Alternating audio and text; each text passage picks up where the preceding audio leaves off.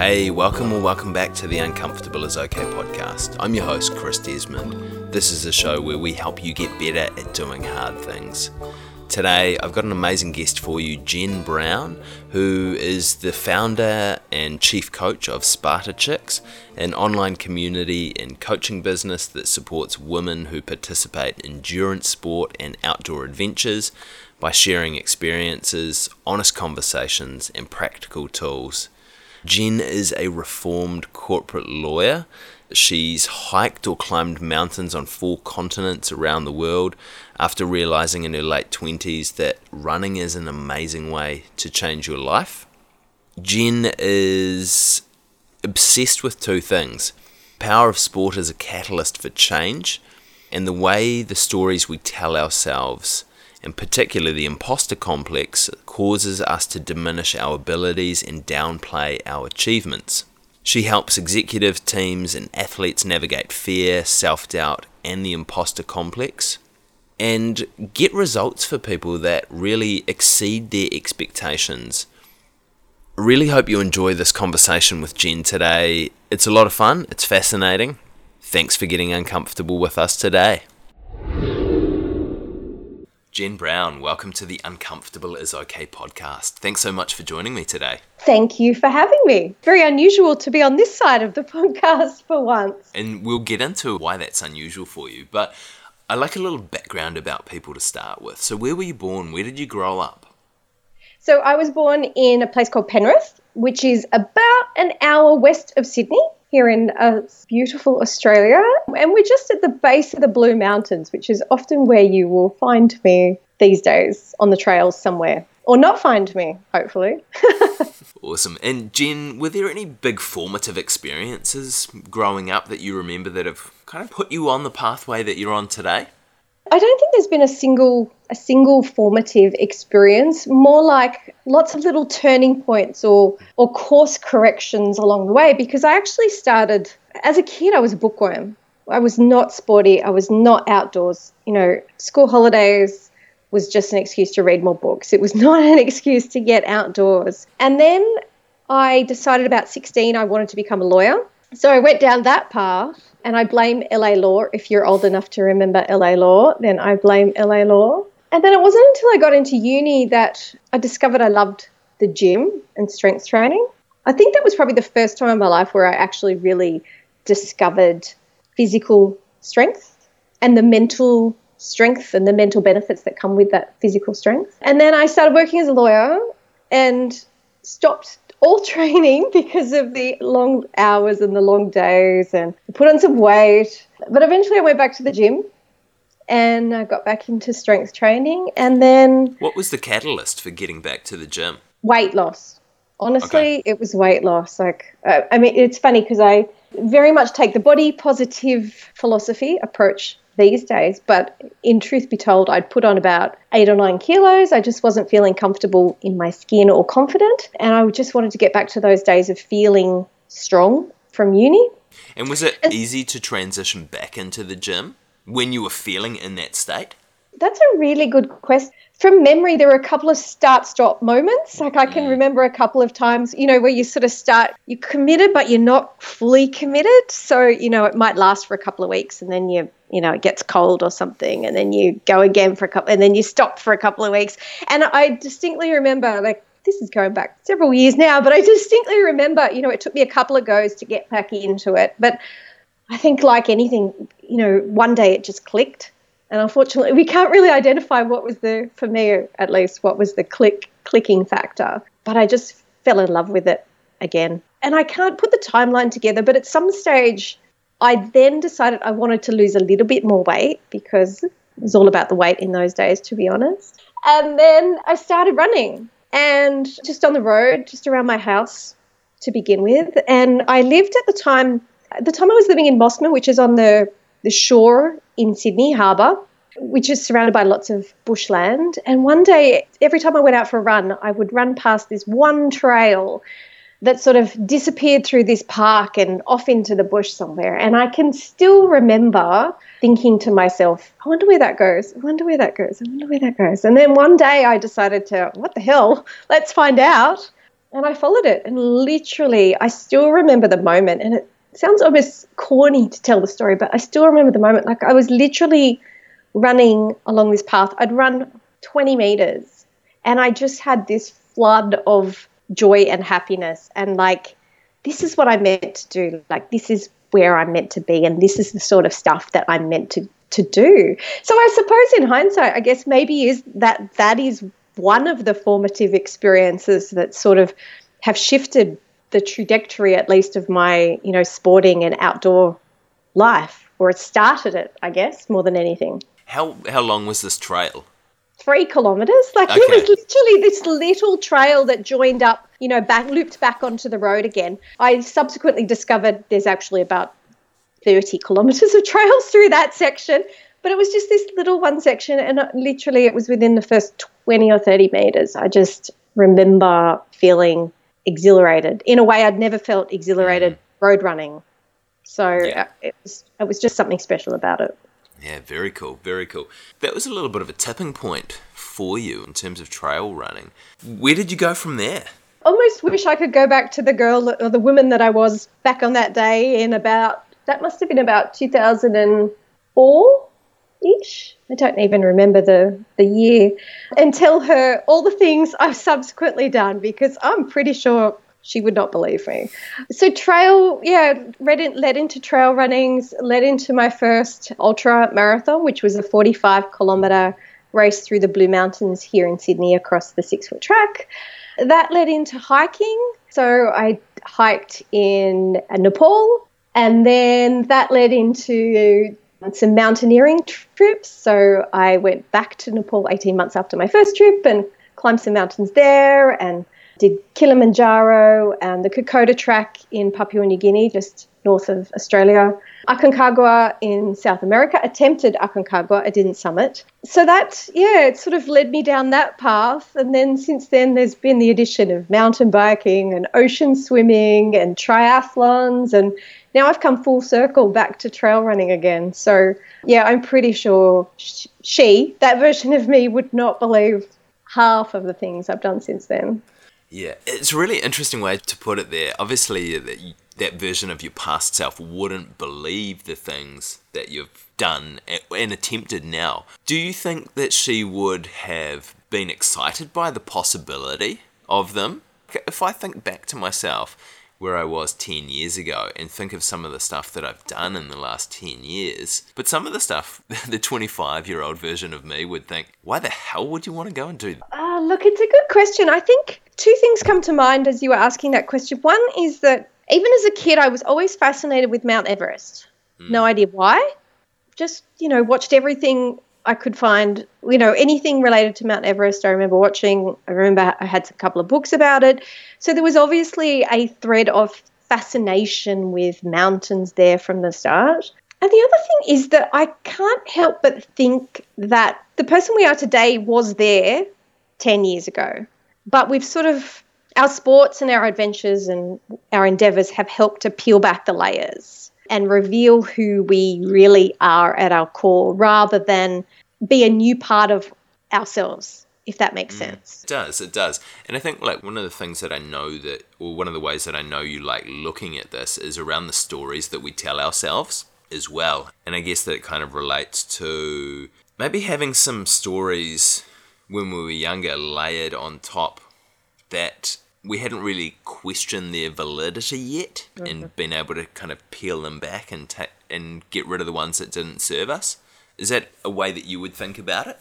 Definitely. I think, as I said at the start, and I probably even used the words, I was not a sporty or active kid, which is often, not surprisingly, one of the stories my clients often tell me that I will pull them up on when they say it. I'm very aware of the stories I tell myself now. The stories I was telling myself then, it's hard to identify what they were and how they've changed. But I have no doubt seeing myself as not an active or sporty person until, I was at uni.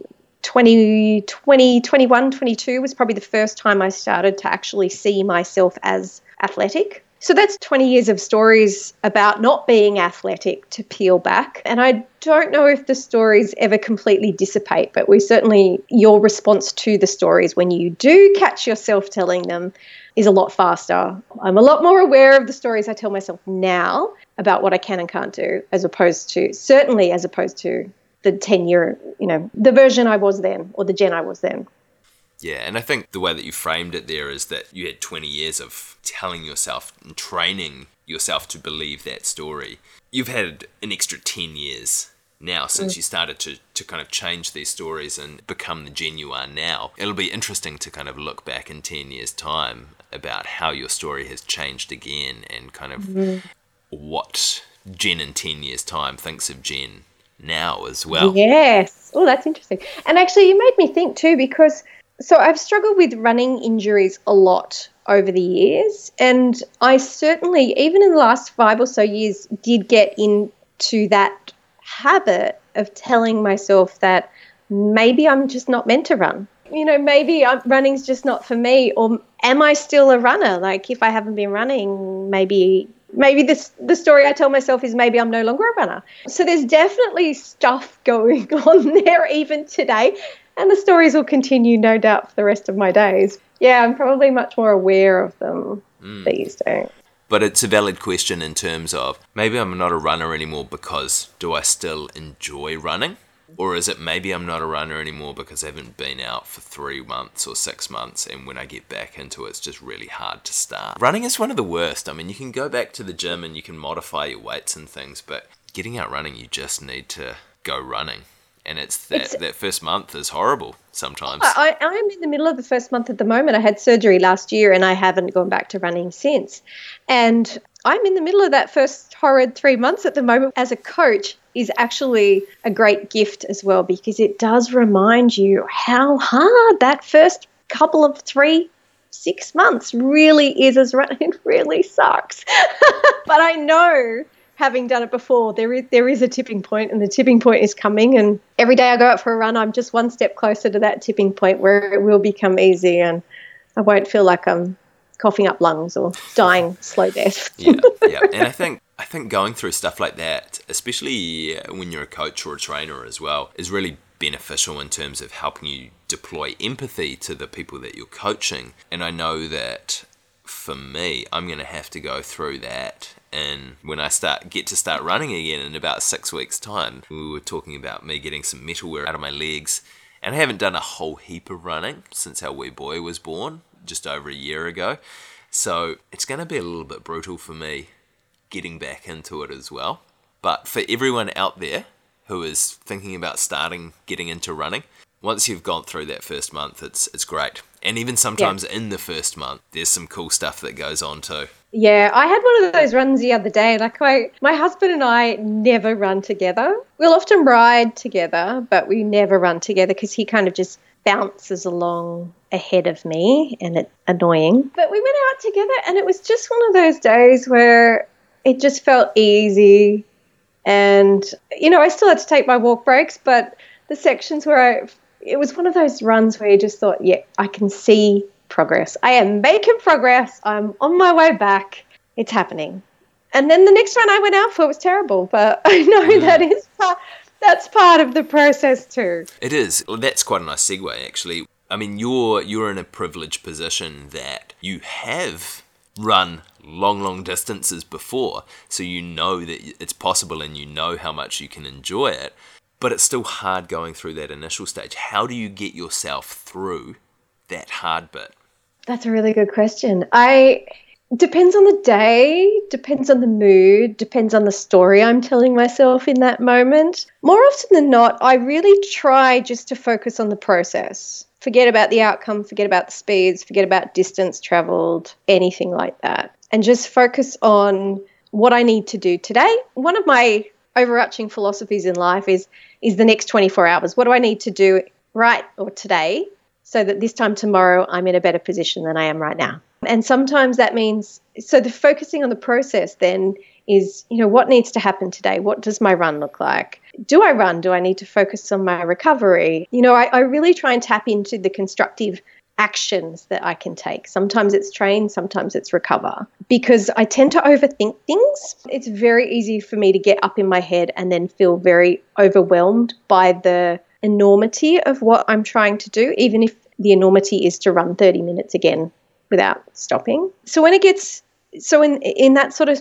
perspective, I really come back to the process. What needs to be done today? What does my training session look like? What box do I need to tick? If I'm getting too up in my head about things, starting to overthink, overanalyze, worry about if I'm going to make it, if I'm going to be fit enough, will I fail, blah, blah, blah, I really try and get out of my head and back into my body. So even things like a couple of belly breaths, me, are a godsend. Like, they really work to just slow my thoughts down, slow my head down. Sometimes it's just a matter of a bit of mindfulness. What am I thinking? What are the stories I'm telling myself? Because sometimes I find it, even if you're aware of the fact that you tell yourself stories, sometimes the stories can sneak in without you realizing it. So actually taking that step back and go, okay, what is the story I'm telling myself in this moment?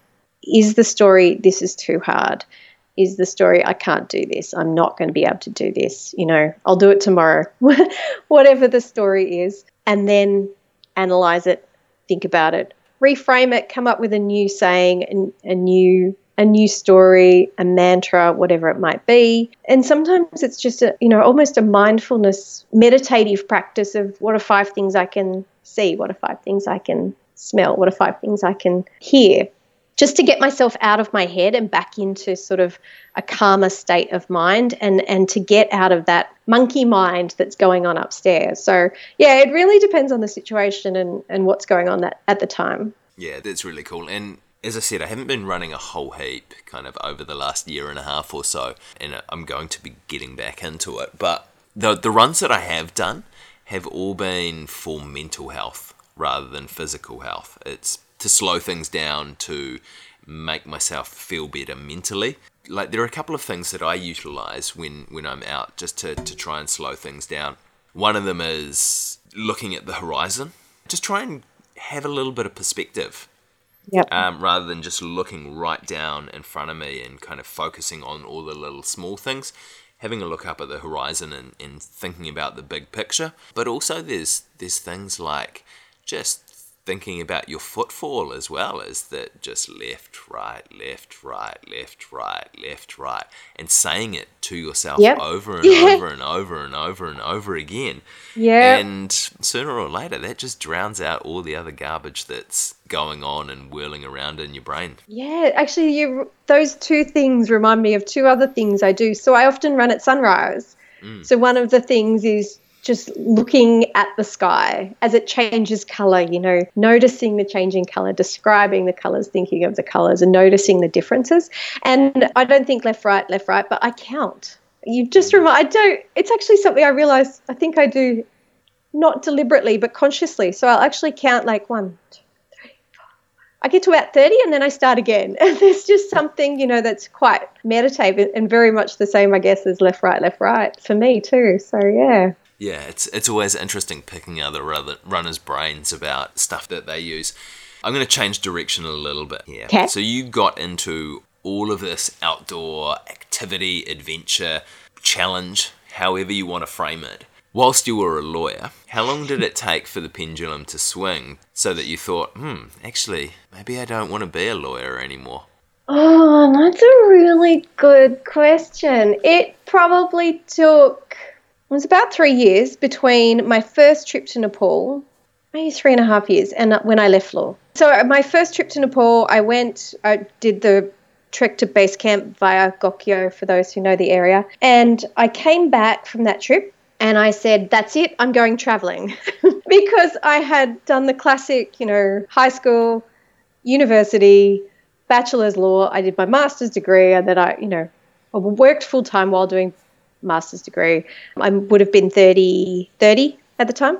I went, that's it, I'm going traveling. I haven't had a year off. I'm going to go traveling and see all the things. And then it was 18 months later, I was back in Nepal on my climbing trip. And then at that time, I took 6 months off to do, because I did all these trips back to back. And it was during that 6 months off, I thought to myself, I cannot go back to law. I'm done with law. So I think there was definitely a trigger of, I've got to get out of this profession there. But at the same time, it also sort of, I guess, coincided with this increasing interest and passion around physical and mental performance. Like, how do I get the best out of myself, both from a physical perspective and from a mental perspective? And yeah, so the two crossroads of the growing dissolution with law and the increasing interest in physical and mental performance sort of crossed paths. So I actually started, while still working full-time as a lawyer, I did my personal training degree. And so I was then working full-time as a lawyer with a little PT business on the side and was able to build that up to. So I was able to go part-time law, part-time PT, and then eventually I tipped the scales and walked away from the security blanket that was my paycheck and left the law entirely. So it was quite a prolonged process because I was still working as a lawyer throughout that whole period. So it would have been about 3 years the whole transition took. In the scheme of your life, 3 years it's not much. The same amount of time that you probably spent, on one of your undergraduate degrees. That, 3 years is minimal to kind of do a transition of that size, I think. And I think it's one of the things that we sell ourselves short on really often, is that by no means am I slagging off law. I've got a lot of mates who are lawyers and who absolutely love being lawyers, which is great. But I think whatever it is that you're doing, you do need to be excited about it most of the time. But not going and doing something because you think, it's going to take 3 years, or it's going to take 5 years, or, hey, it's going to take 10 years. If you invest that time now, like if I think about it myself, if I didn't like what I was doing at the moment, I'm 35, and if by 38 I could be doing something that I was really interested in for the rest of my life, it's a bit of a no-brainer. But when we look at it from the other side, we shoot ourselves in the foot sometimes because we think, it's still such a long time.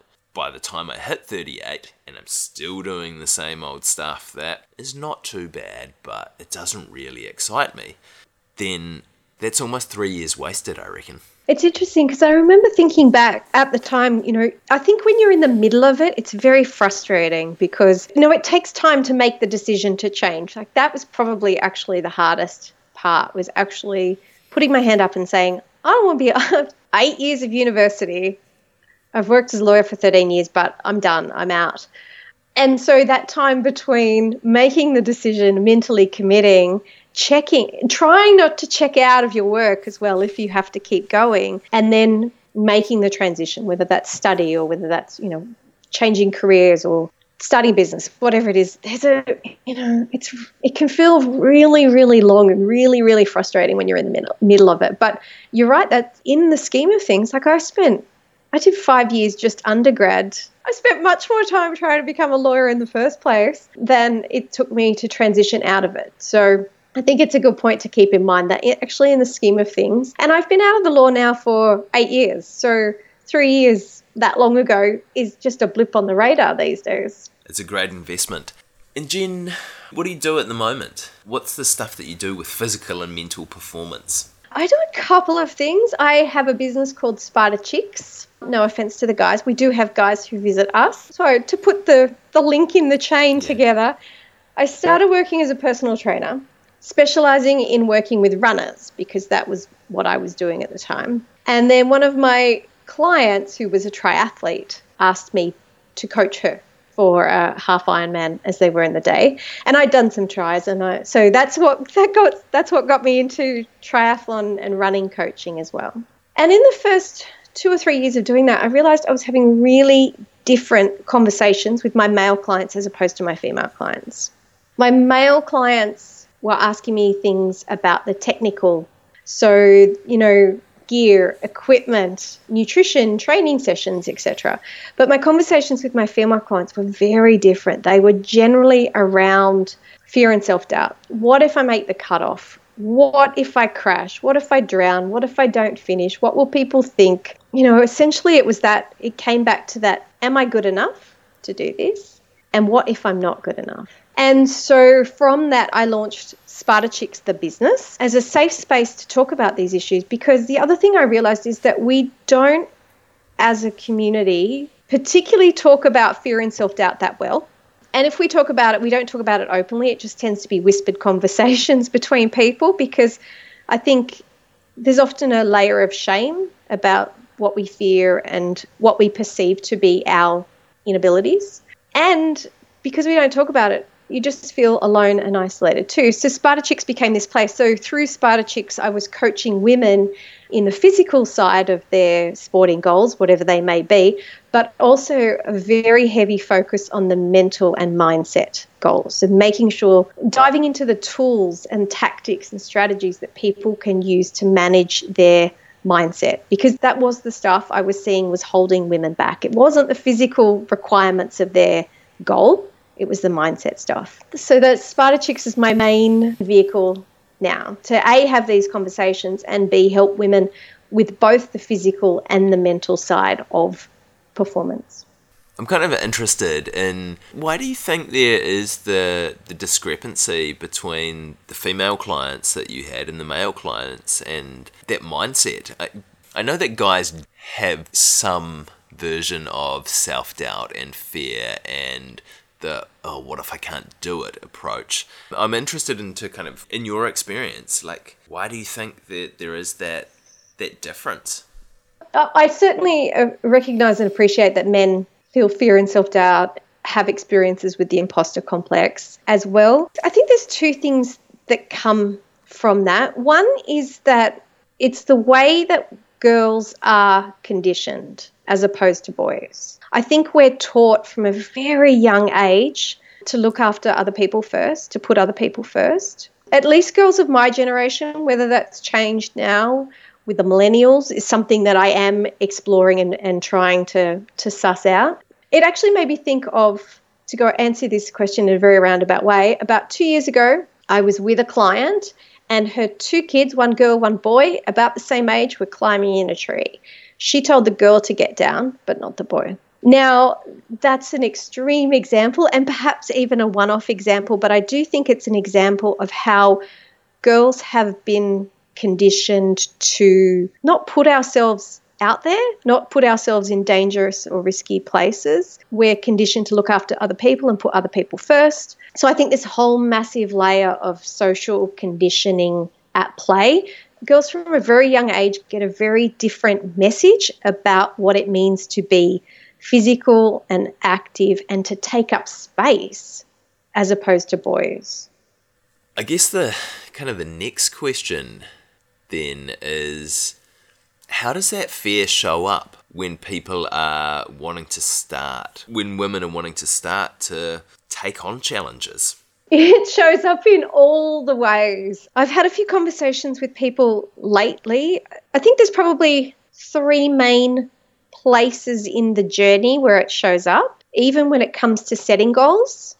Very often I have conversations with clients who might want to do, say, a half marathon, but they'll enter the 10K because they know they can do the 10K, but they don't know that they can do the half. So they're going to enter the 10K because it's safe. I spoke to a woman recently who had entered a 50K, and she had actually written an email to the race director asking to be switched down to the half because she didn't think that she could do it, even though she's done all the training. Like, it's not as though she's been sick and ill and missed half her training. She's actually done all her training and still, not one of my clients, I will say, but still is doubting whether she can do it, and actually went as far as to write the email. She deleted the email ultimately. So I think it very much shows up when it comes to setting the goals. It shows up halfway through training too, I find. The first 6-8 weeks are pretty good. But I find at that sort of halfway mark where fatigue starts to set in, the distances start to creep up, the event or race, whatever it might be, gets much closer. And I find people can slip into this habit of comparing where they are today, what they're doing in training today, to what they need to do on race day, and not recognizing there's a massive gap in time between those two events. And then it can show up again, obviously, the week before, the day of the race, in everything from nerves and anxiety, so bad that they're not able to eat breakfast in the morning of a race, vomit even from anxiety and nerves, really get stuck in a negative headspace about I can't do this, I don't deserve to do this, I'm going to miss the cutoff, and really get in that mindset that's not conducive to what they're trying to do. So, and it can show up in, for some women, it will only show up on race day. I know some women who will happily sign up for every race under the sun, even if they've, for distances that are far exceed anything they've ever done, but it creeps in more the closer you get to the race. And likewise, I know women who are fine on race day, but actually committing to the goal in advance is their trigger. Interesting. And are there different approaches to take to overcome the fear in each of those different stages? Good question. Never actually sat down and thought about how I approach each of those situations with a particular client.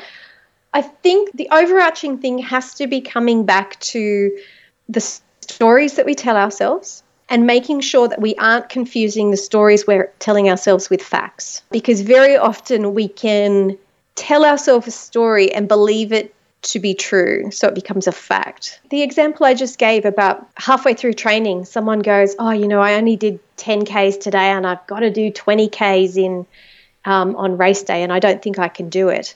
Yes, you did 10Ks today, but your race is not for 12 weeks. It's not as though you're not going out to run your 20Ks tomorrow. So almost reality checking the stories that we're telling ourselves, making people really aware of the stories we tell ourselves too, because very often, as I was saying in my own example earlier, it's really easy for these stories to sneak in and for you not to realize that they're actually a story. They're not fact. So those would be the key things, recognizing what stories you're telling yourself, fact checking, reality checking them, and then trying to stay in the moment. So going back to my other philosophy of the next 24 hours. So if you're getting too up in your head about worrying about a race that's in 6 or 12 or 18 weeks, what can you do in the next 24 hours so that by this time tomorrow, you're in a better position? Sometimes it's train, sometimes it's recover. Yeah, they'd be the key main things I come down to. Cool. With my physiotherapy hat on, the body is a pretty amazing thing in terms of what we can put it through and what it will do for us. And I mean, if you can run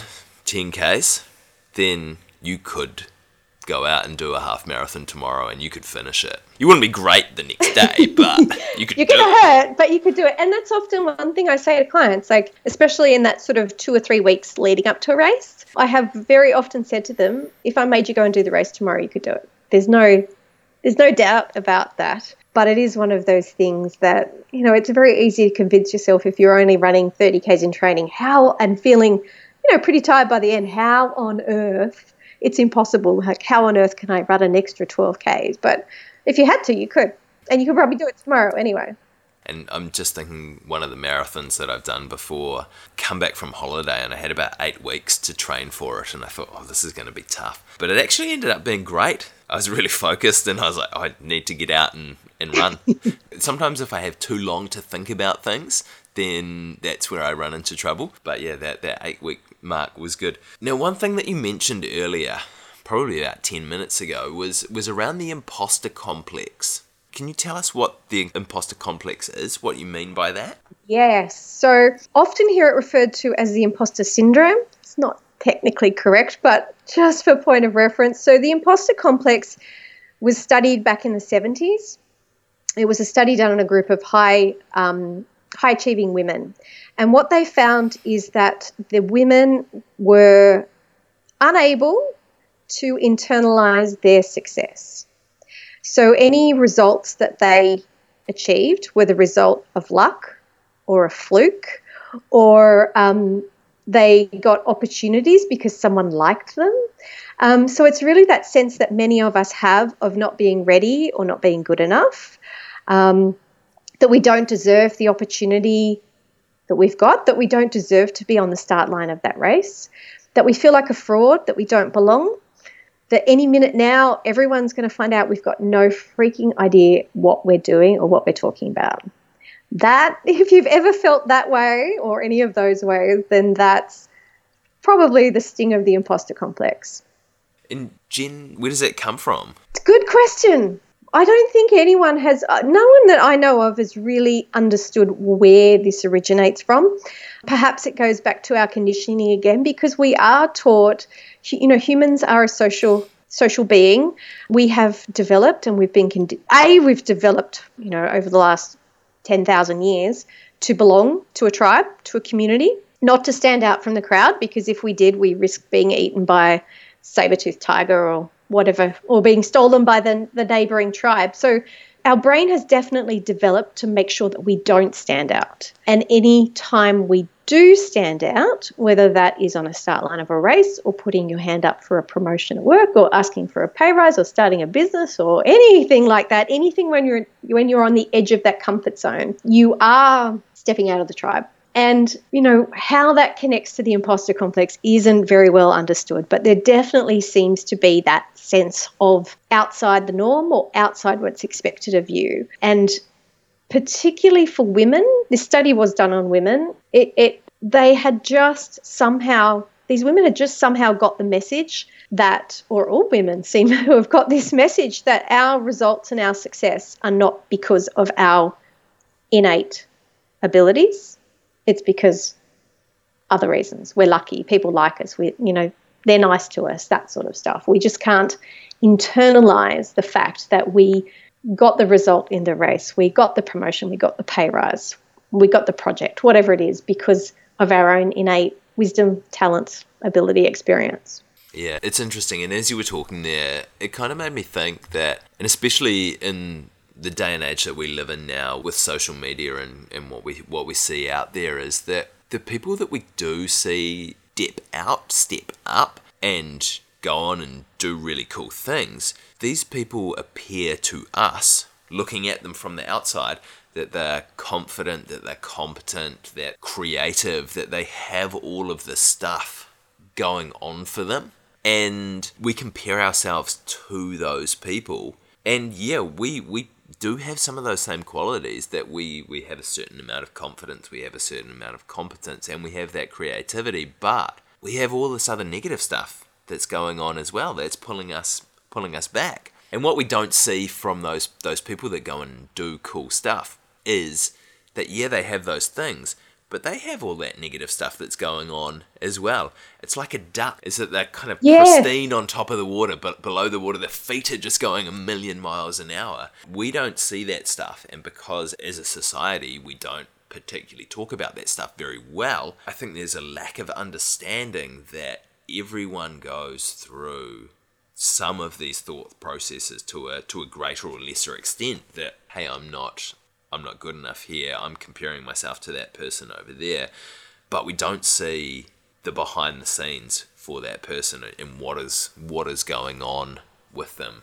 Yeah. So it's really easy to cast ourselves in a negative light. Exactly. And what's that saying about don't compare your behind the scenes to other people's show?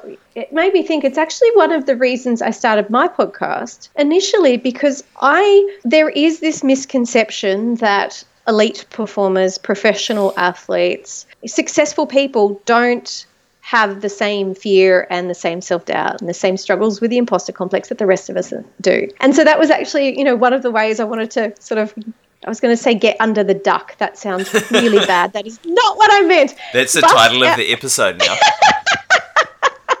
Crap. It's one of the ways to bust that myth, is that these people do struggle with fear and self-doubt and the imposter and feeling like a fraud and all of this stuff. They've got their own stuff going on, mental or otherwise, as much as the rest of us. So yeah, that was one of the reasons I started my podcast too. I'm going to turn that into a hashtag, hashtag get under the duck. Tell me more about your podcast though, Jen. And we alluded to this right at the start, that it's weird for you being on the other side of the microphone. You're usually the one who is asking questions. But what's your podcast called? Who do you talk to and what do you talk to them about? So the podcast is called Sparta Chicks Radio, very imaginatively named. So I launched the podcast in 2017, so we've been going about 2.5 years now. The idea was that it was obviously an extension of Sparta Chicks and a way to really shine the light, curate conversations and facilitate conversations so that we can actually talk openly about fear and self-doubt and what's going on behind the scenes. And equally, not only just talk about it, I really wanted to make sure that it had a very strong practical component. So making sure that we share strategies and tools and tactics and tips from our guests on how they process and navigate their fear and their self-doubt, and how they are actually chasing their goals in spite of their fear, rather than what many of us do, and that is wait for our fear to decrease or dissipate before we actually take action. So we're 116 episodes in now, and I've been really lucky to speak with Olympic gold medalists and world champions in all sorts of sports, through to everyday people, everyday women, and everyday men, just like you and I, who are working full-time, families, kids, and who are chasing their sporting goals and dreams as well. I think it's important too, because I think when I started the podcast, I just wanted to bust that myth about talking to elite athletes and elite performers. But I very quickly realized that sometimes their stories are not relatable. Like, I can't relate to Natalie Cook's experience of winning the Olympic gold medal for beach volleyball on Bondi Beach at the Sydney Olympics. There are parts of her stories I can't relate to, but I can relate to the fact that she didn't believe she was capable of winning a medal at Atlanta 4 years earlier, and how she went about changing them. So that was one of the reasons, I wanted to hunt down just, everyday age group athletes who are doing the same, who are doing really cool things with busy life and busy workloads, and how they navigate all of this stuff as well. And we've had a couple of mutual guests as well. So long-time listeners of this podcast, if you go and check out Sparta Chicks Radio, you'll see a couple of favourites from Uncomfortable is Okay as well. Jen, I have some questions I like to ask everyone towards the end of the convo. The first is, what was the last uncomfortable thing that you did, and how did you get through it? Okay, I've got two. In the spirit of vulnerability, it was literally last night, and it was an uncomfortable conversation, uncomfortable but important conversation with my husband about finances. Enough said on that. But in sporting, it's funny, I was thinking about this today. It literally is almost every day. Sometimes it's the decision to train when you really don't want to, or when the workload is piling up. And it is actually uncomfortable that you just get that sense of guilt and overwhelm and stress and just discomfort that comes from weighing up all the factors and making the decisions. And sometimes it's the discomfort is actually the training session itself, and it's trying to get through the 10 seconds left on your rep or your effort or whatever it might be without quitting too early or telling yourself you can't, or getting stuck in those negative mindsets. So I think we actually have the opportunity to practice our response to uncomfortable stuff pretty much on a daily basis, I think. Definitely. And your example there, I mean, you're training your physical fitness, but really you're training your mental fitness so much more.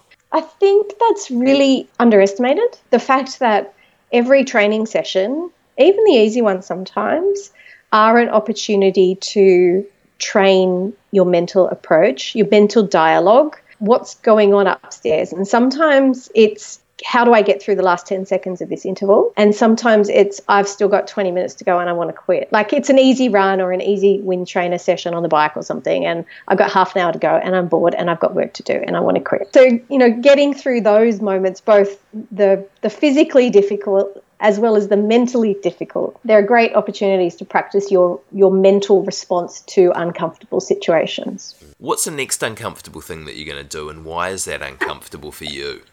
Probably my next training session.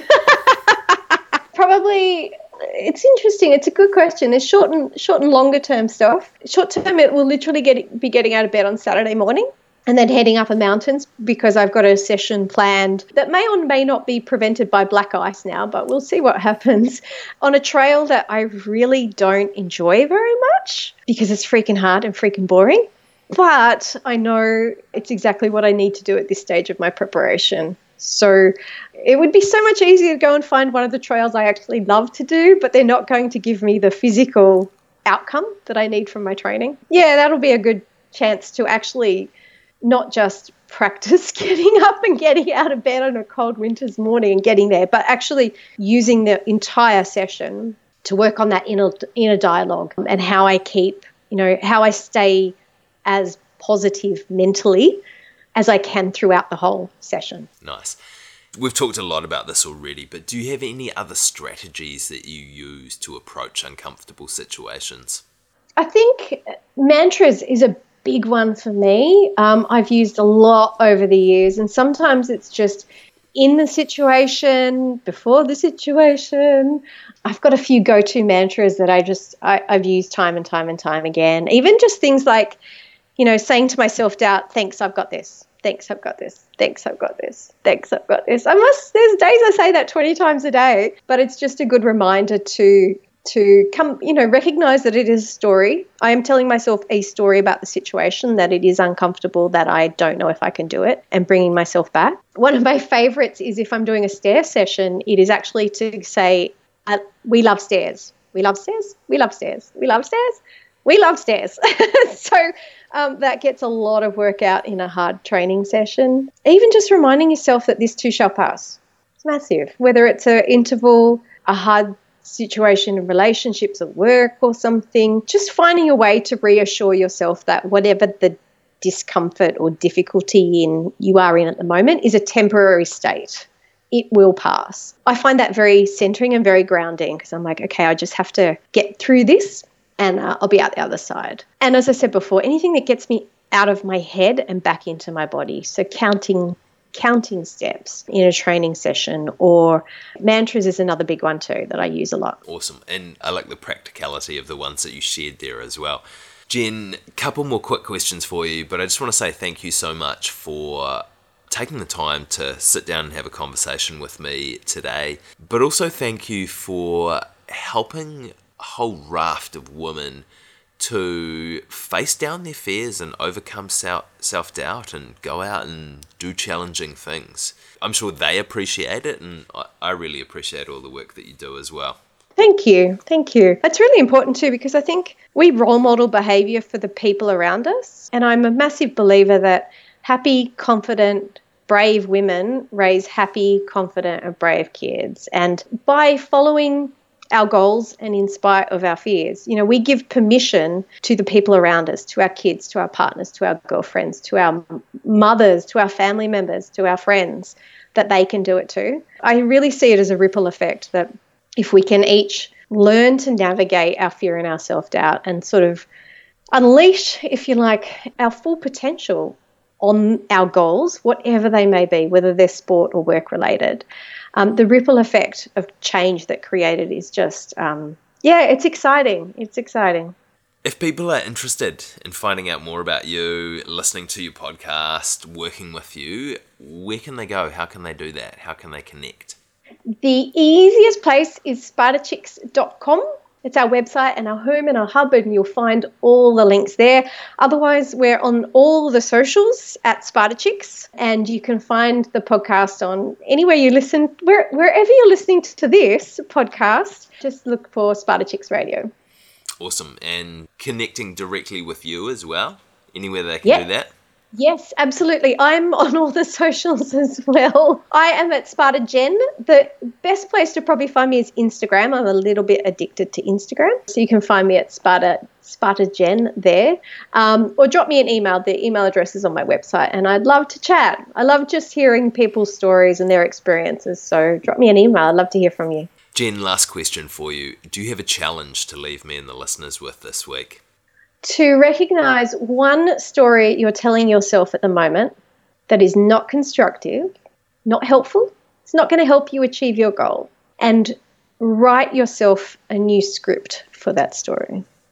That's an awesome challenge. Jen Brown, thank you so much for getting uncomfortable with me today. You're very welcome. Thank you. There you have it, team. I hope you enjoyed that conversation with Jen. It was really fascinating. It was really enjoyable for me as well. I really liked hearing her describe the imposter complex, and actually since this conversation, I've been much more aware of the times that I facilitate the imposter complex in myself. I'm setting up for a workshop here in Wellington in the coming weeks about building resilience in your patience, and there's a couple of times that it's just the thoughts popped into my head, hey, who are you to go out and do this? Why are you doing this? And it's been really interesting to be aware and to kind of bring that to the forefront of my mind. And a question I've kind of thrown back at myself with that is, who am I not to be doing this?